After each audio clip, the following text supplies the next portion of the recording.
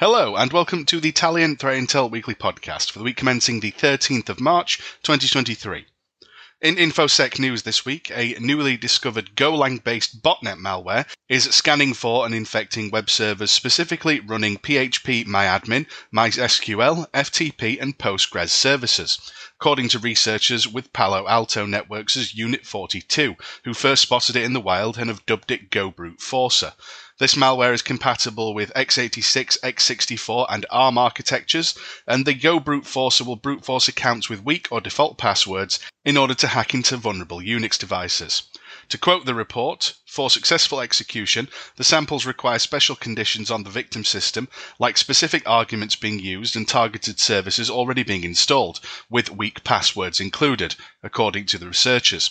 For each targeted IP address, the malware starts scanning for PHP MyAdmin, MySQL, FTP and Postgres services, and after detecting an open port accepting connections, it will attempt to log in using hard-coded credentials. If it does get successfully inside, it deploys an IRC bot on the compromised PHP MyAdmin systems or a PHP web shell on servers running other targeted services. As part of the next phase of the attack, the GoBruteforcer will reach out to its command and control server and wait for instructions which will be delivered via the previously installed IRC bot or web shell. The bot is using a multi-scan module to find potential victims within a classless interdomain routing or CIDR, granting it a broad selection of targets to infiltrate networks. Before scanning for IP addresses to attack, the GoBruteforcer chooses a CIDR block and will target all IP addresses in that range. Rather than targeting a single IP, the malware uses block scanning for access to a diverse range of hosts on various IP addresses, increasing the range of the attack. The Bruteforcer is likely under active development, with its operators expected to adapt their tactics and the malware's capabilities for targeting web servers and staying ahead of security defenses.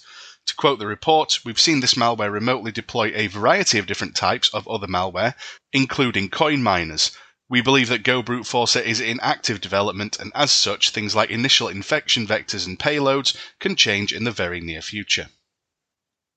According to reports being shared this week, artificial intelligence is being used to generate videos pretending to be step-by-step tutorials on how to access certain pieces of software, such as Photoshop, Premiere Pro, Autodesk 3ds Max, AutoCAD, and others, without a license. Instead, these videos are loaded with InfoStealer malware, which scrapes the viewer's sensitive personal data stored on the device.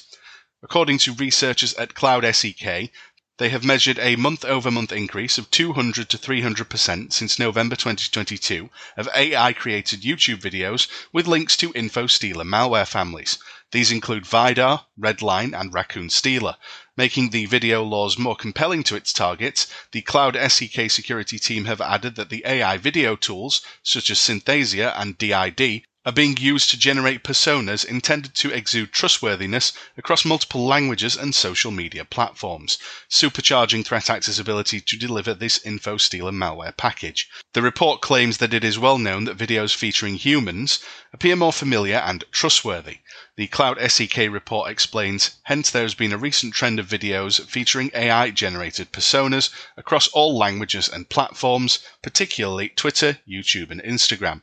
These provide recruitment details, educational training, promotional material, and other subjects, with threat actors now also adopting this tactic. Cybercriminals are apparently abusing Adobe Acrobat Sign, an online document signing service, in order to distribute info-stealing malware to unsuspecting users. The service is being abused to send malicious emails, which originate from the software company, to bypass security protections and trick recipients into trusting this received malicious email. The strategy of abusing legitimate services is not new. Similar cases seen recently include the abuse of PayPal invoices, Google Doc comments, and more. This new trend was reported by researchers at Avast, who warn about its effectiveness in bypassing security layers and tricking targets. Adobe Acrobat Sign is a free-to-try cloud-based e-signature service allowing users to send, sign, track, and manage electronic signatures.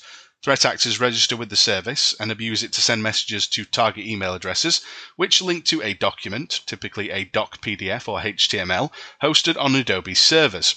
The documents contain a link to a website that requests visitors solve a CAPTCHA to add legitimacy and serves them a zip archive including a copy of the Redline information stealer. Redline is a dangerous malware capable of stealing credentials, cryptocurrency wallets, credit cards, and other important information stored on the breached device. Avast has also spotted highly targeted attacks employing this method, like in one case where the target owned a popular YouTube channel with many subscribers. Clicking on the link of the specifically crafted message sent via Adobe Acrobat Sign took the victim to a document claiming music copyright infringement, a common and believable theme for YouTube channel holders. This time, however, the document was hosted on dochub.com, a legitimate online document signing platform. The link in the document leads to the same capture-protected website, which drops a variety of Redline. In this case, however, the zip also contains several non-malicious executables from the GTA 5 game, likely an attempt to trick antivirus tools by mixing the payload with innocuous legitimate files. In line with other anti-engineering techniques that we've seen recently, Avast have been reporting that the Redline payload was artificially inflated to 400 megabytes in both cases, helping to protect from antivirus scans.